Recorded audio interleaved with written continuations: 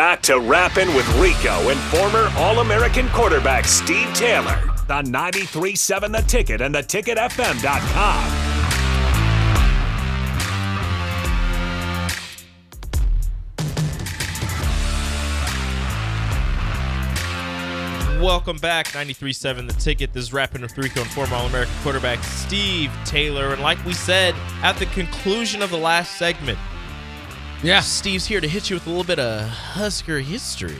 Okay. And this is not hindsight. We all know Coach Osborne was hired by Bob Devaney and was the offensive coordinator, because people talk about this curse on Nebraska that your buddy My buddy. Raph. Raph. He is my buddy. Yeah. Put this curse because he begged and prayed for all these championships, and we got it, right? It's his fault. So now we're saying we cursed, but we blame him. You got to sacrifice a goat at midfield or something. It's another C word, and the C word is choices. Okay. Right? It's not a curse. It's choices that Nebraska has made that has put us in the situation that we're in. And there's many ways to be successful in life, on the field or off the field. Mm-hmm. Right? There's no secret one way to do things. There are more ways to skin a cat. But in the end, you have to treat people with respect and treat people the way you want to be treated, and be good to your employees and your players that build the university. Now, of course, it starts with leadership. It starts with great leadership. Mm-hmm. I was fortunate enough to know Bob Devaney. I mean, when he was here, when I came out in 85, he used to park his car on the first wheel used to be up on the curb. It's kind of funny, right? And we used to walk into the nice little, modest little entry on the South Stadium. Uh-huh. And to the left, we had all the trophies, all the bowl stuff, and you had the sports information office. You had an elevator that went upstairs to the second floor, then down to the field, right? So it was a nice little homey atmosphere when you walked in. Mm-hmm. People were buzzing around and everything, compared to when you walk in the gates today. It's a big 30, 40-foot ceiling. It feels cold. Someone's checking you at the door. That's where we are right now today if you go into there. I mean, there are more security measures. I'm all for security, dude. I'm talking about a feel. Okay. I'm just saying. I know. I get think it. about just a feel. It feels different. Yeah. Right? It was a nice atmosphere. The house wasn't too big, Mm-hmm. right? Didn't feel cold, didn't feel stuck up, all that kind of stuff. I don't want to digress. But the house was a home. It was a home. So what was I talking about now? What did you ask me? You were talking Husker history. Husker history. Yeah. Okay, so Devaney, right? And Devaney used to be in his office there, and he'd chat with you and whatnot and everything. So my point is this. It's about choices. Mm-hmm. Now, they always talk about the curses when we fired Frank Solich, mm-hmm. right? I thought Steve Peterson was a great hire, one of our own. He was my recruiting coordinator. I got my first letter from him. I thought he would come back and do great things. There's some history with him and Solich and whatnot. And I've been around here a long time. Mm-hmm. So I understand this. I don't know everything, but I know some things. So it's not about the curse. It's about choices. Now, I saw this coming because I was a option quarterback that was rated in the top 5 in the country my senior year. You had Troy Aikman, myself, Rodney Peete, guy from Steve Walsh from Miami, and a guy from Arizona State. We were the top-rated 5 quarterbacks. And they told me I would be drafted in the first round or 2 if I declared myself as an athlete. That was because we ran the option. We weren't on a prolific offense, mm-hmm. right? If I stayed a quarterback, I'd be drafted in the middle rounds. That's why I signed with Canada.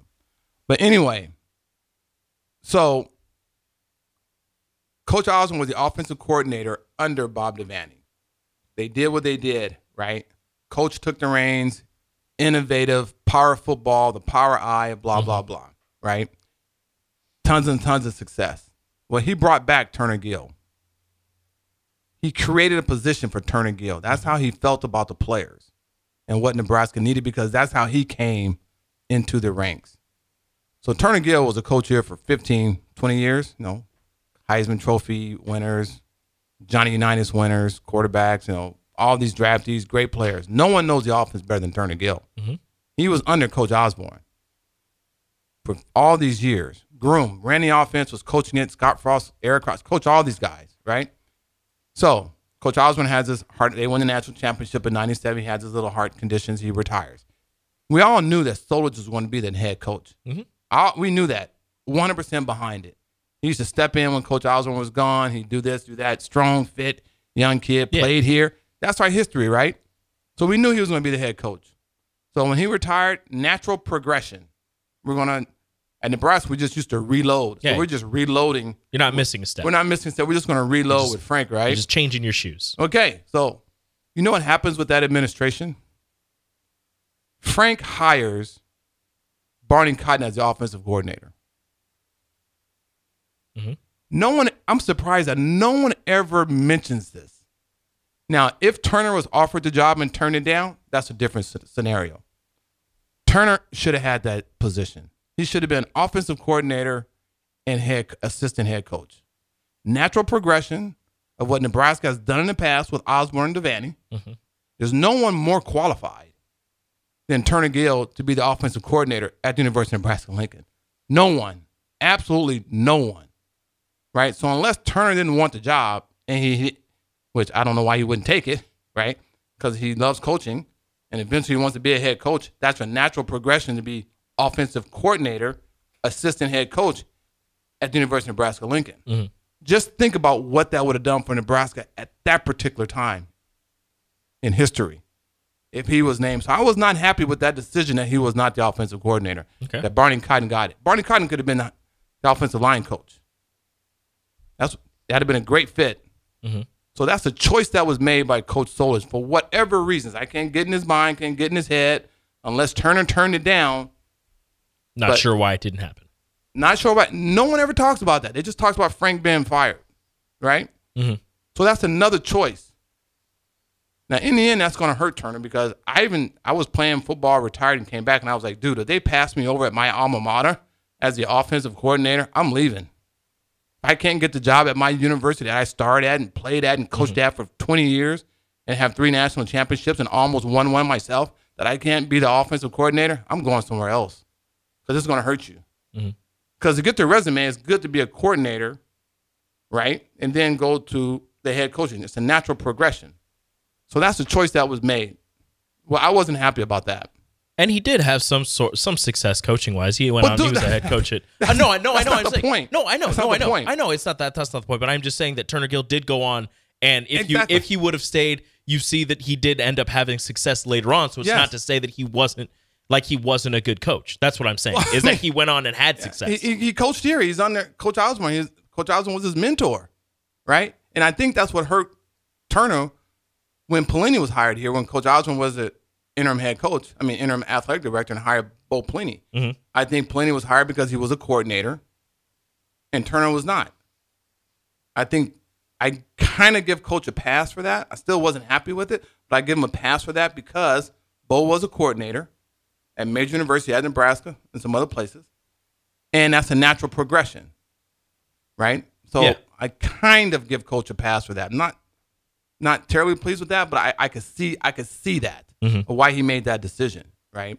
So it's not a curse; it's about choices that were made. Yeah, right. And later, in my opinion, that's what would hurt Turner was that he was never, when he left Nebraska, when Callahan came, he was never a coordinator. It was tough for him to get a head job. That's why he had to go to Liberty to prove himself, and you saw what he did there.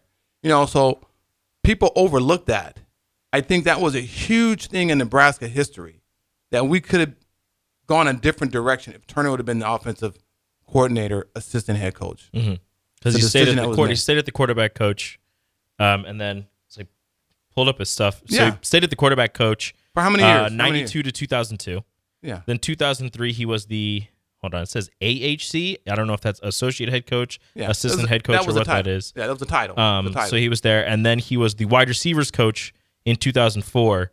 Then after that, then he went to Green Bay, and he was the director of player development for a year. And then after that, he took the head coaching job at Buffalo. He was there for 3 years, went to Kansas. That didn't work out, and then he went to Liberty after that and coached for a decent amount of time at Liberty as well. But step back and think what that could have done for University of Nebraska if Turner Gill had been the assistant head coach. I mean, he did a great job at Buffalo. I can only imagine he would have done a great job here as well. So that was huge for me. And along this time, college football was evolving. You're getting away from the true under center triple option. Mm-hmm. You're getting away from the power of football. You're getting away from the wishbone. And I had learned this because I played in Canada for 8 years. You know, I was fortunate enough that I could always throw the football. My mechanics were good. In high school, I threw the football, and they saw what I could drop back and throw the football and deliver it on target and accurate as good as any quarterback in the country, I think, right? But I wasn't reading coverages every day, right? And changing protections like Rodney Peete was doing at USC and these other schools, right? But Canada was a good alternative for me because of my skill set. And then I thought I would go to NFL. But that's what hurt me about the NFL. That's what hurt offensive linemen at Nebraska. That's what hurt running backs at Nebraska. There's been some few exceptions, but in general, that's why we didn't see on the offensive side guys in the pros, because it wasn't a prolific offense, right? So I was ready for that change. And then the NFL was adapting and changing as far as mobile quarterbacks. They were no longer the 6'4", 6'5", 250. They were 6'1", 6'2", 6'3", that can move around on mobile. The NFL was graduating to that. Vic was part of that, right? So that was changing. And I always said, in order for Nebraska to be competitive on a national scale, we're going to have to change our offense. Because players eventually want to go to the pros. That's where they want to end up, right? So you're going to go to a school that's more conducive, that had that skill set where you can go to the next level. So we have not evolved. Or we didn't evolve at that particular time. But we needed to make that jump in order to be competitive. And that's what Osborne did with the option. He was innovative at his time with what they were doing, because I did not want to run the wishbone. That's why I didn't consider teams that ran the wishbone or the veer option. I want to at least throw the ball 12 or 13 times versus 1 or 6. At least have the option to throw. At least have the option to throw, and Nebraska presented that, right? Yeah. So that was the difference, right? Because you had no chance to go play professional football quarterback if you ran the wishbone, right? None. Yeah, right? they weren't doing that. Exactly. So I saw that coming, and I was happy with Callahan, prolific offense, all that kind of stuff. We can recruit, all that kind of stuff. You know, so it's about the choices that we made. And Turner, I think that was a pivotal point in Nebraska history that we missed, and we missed big time on that. Not retaining or not promoting, not letting him evolve. I think he had earned it. He earned it. Give him the right to succeed or fail on his own merit, right? Like we've done with every other coach here, right? And some more than others, right? So I think that was crucial. And I learned more from my mistakes than I did the things that I did well, right? And like I said, this isn't hindsight, because I said this 10 or 15 years ago when all this stuff happened. If people that know me, they know I talked about this, right? And they like, I never thought about that way. Now, I don't want to get into the race thing about it, because Nebraska's lacking in that dramatically. We've never had a black head coach here, nothing. So there's other reasons, political reasons, why it would have been a good move too, if you want to look at it from that aspect, right? You know, so that's sad when I think about my university, who I love, that we have not had a minority head coach. That's astonishing. That's astonishing, right? These are the facts, right? So this is why it makes it hard to recruit to come to Nebraska. That the average person in Nebraska, they're not going to understand that. You know, so, and it hurts, and it's sad, and that's why I'm here on the radio, because I want to help. I love Nebraska. I've been here since I was 18, 19 years old. I was gone, for 8, 9 years on Canada, but I love Nebraska more than anyone. I want us to be successful. I want us to evolve. I want us to be a great state on the field and off the field. But we can do better. We can do better. There's no reason, and we've had qualified people that could have been here. So, and that hurts.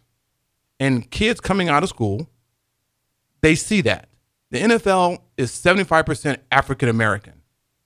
Let's not even talk about the NBA, right? Right? Deion Sanders touched on this, that 75% of his coaching staff is African American. 75% of his players are African American. You have to have people that can relate and understand to all cultures. I can relate to black culture, and I can relate to a Caucasian culture. I mean, I've been around them all my life, right? And I'm not intimidated, inferior, or whatever, right? It's part of life. It's part of evolving. And it's when I look at our university, when I talk to other players, I went to University of Notre Dame a couple of years ago for my nephew's graduation. I was totally impressed with the amount of inclusion and stuff that they had there. Faculty, the staff. I couldn't believe it. And this was Notre Dame. Mm-hmm. This was Notre Dame, right? It was eye-opening for me how we have lacked in that aspect at the University of Nebraska-Lincoln. And it's just a fact. It's not a negative thing. It's just a fact. All these things and all these factors play a part into recruiting and in getting players here. So it hurts. It hurts because I love this university. Mm-hmm. And we can do better. We can do better. And we need to do better. And we're going to have to do better if we're going to ever be relevant again outside of volleyball. So I'm not preaching on it's just the history of it. But these are choices that Nebraska have made. And this all came to light when Irving Fryer said the things that he said, which were by all true. They were pretty much all true. Say what you want to say about Irving Fryer and his troubles off the field or whatnot. What he said was accurate and it was true. And especially now with the NIL, the way things are going with that, players are not going to be exploited anymore. They're not going to allow themselves to be exploited. So we need to evolve. We need to understand that, and we need to work within the frames of that. If we're going to be competitive, because the Clemsons are doing it, the Alabamas are doing it, the Georgias are doing it, Tennessee, all these major schools are doing it. There's no reason why we can't do it here in the state of Nebraska. That's Steve Taylor. I'm Rico. This is Rapping with Rico and former All-American quarterback Steve Taylor here on 93.7 The Ticket. We will be right back.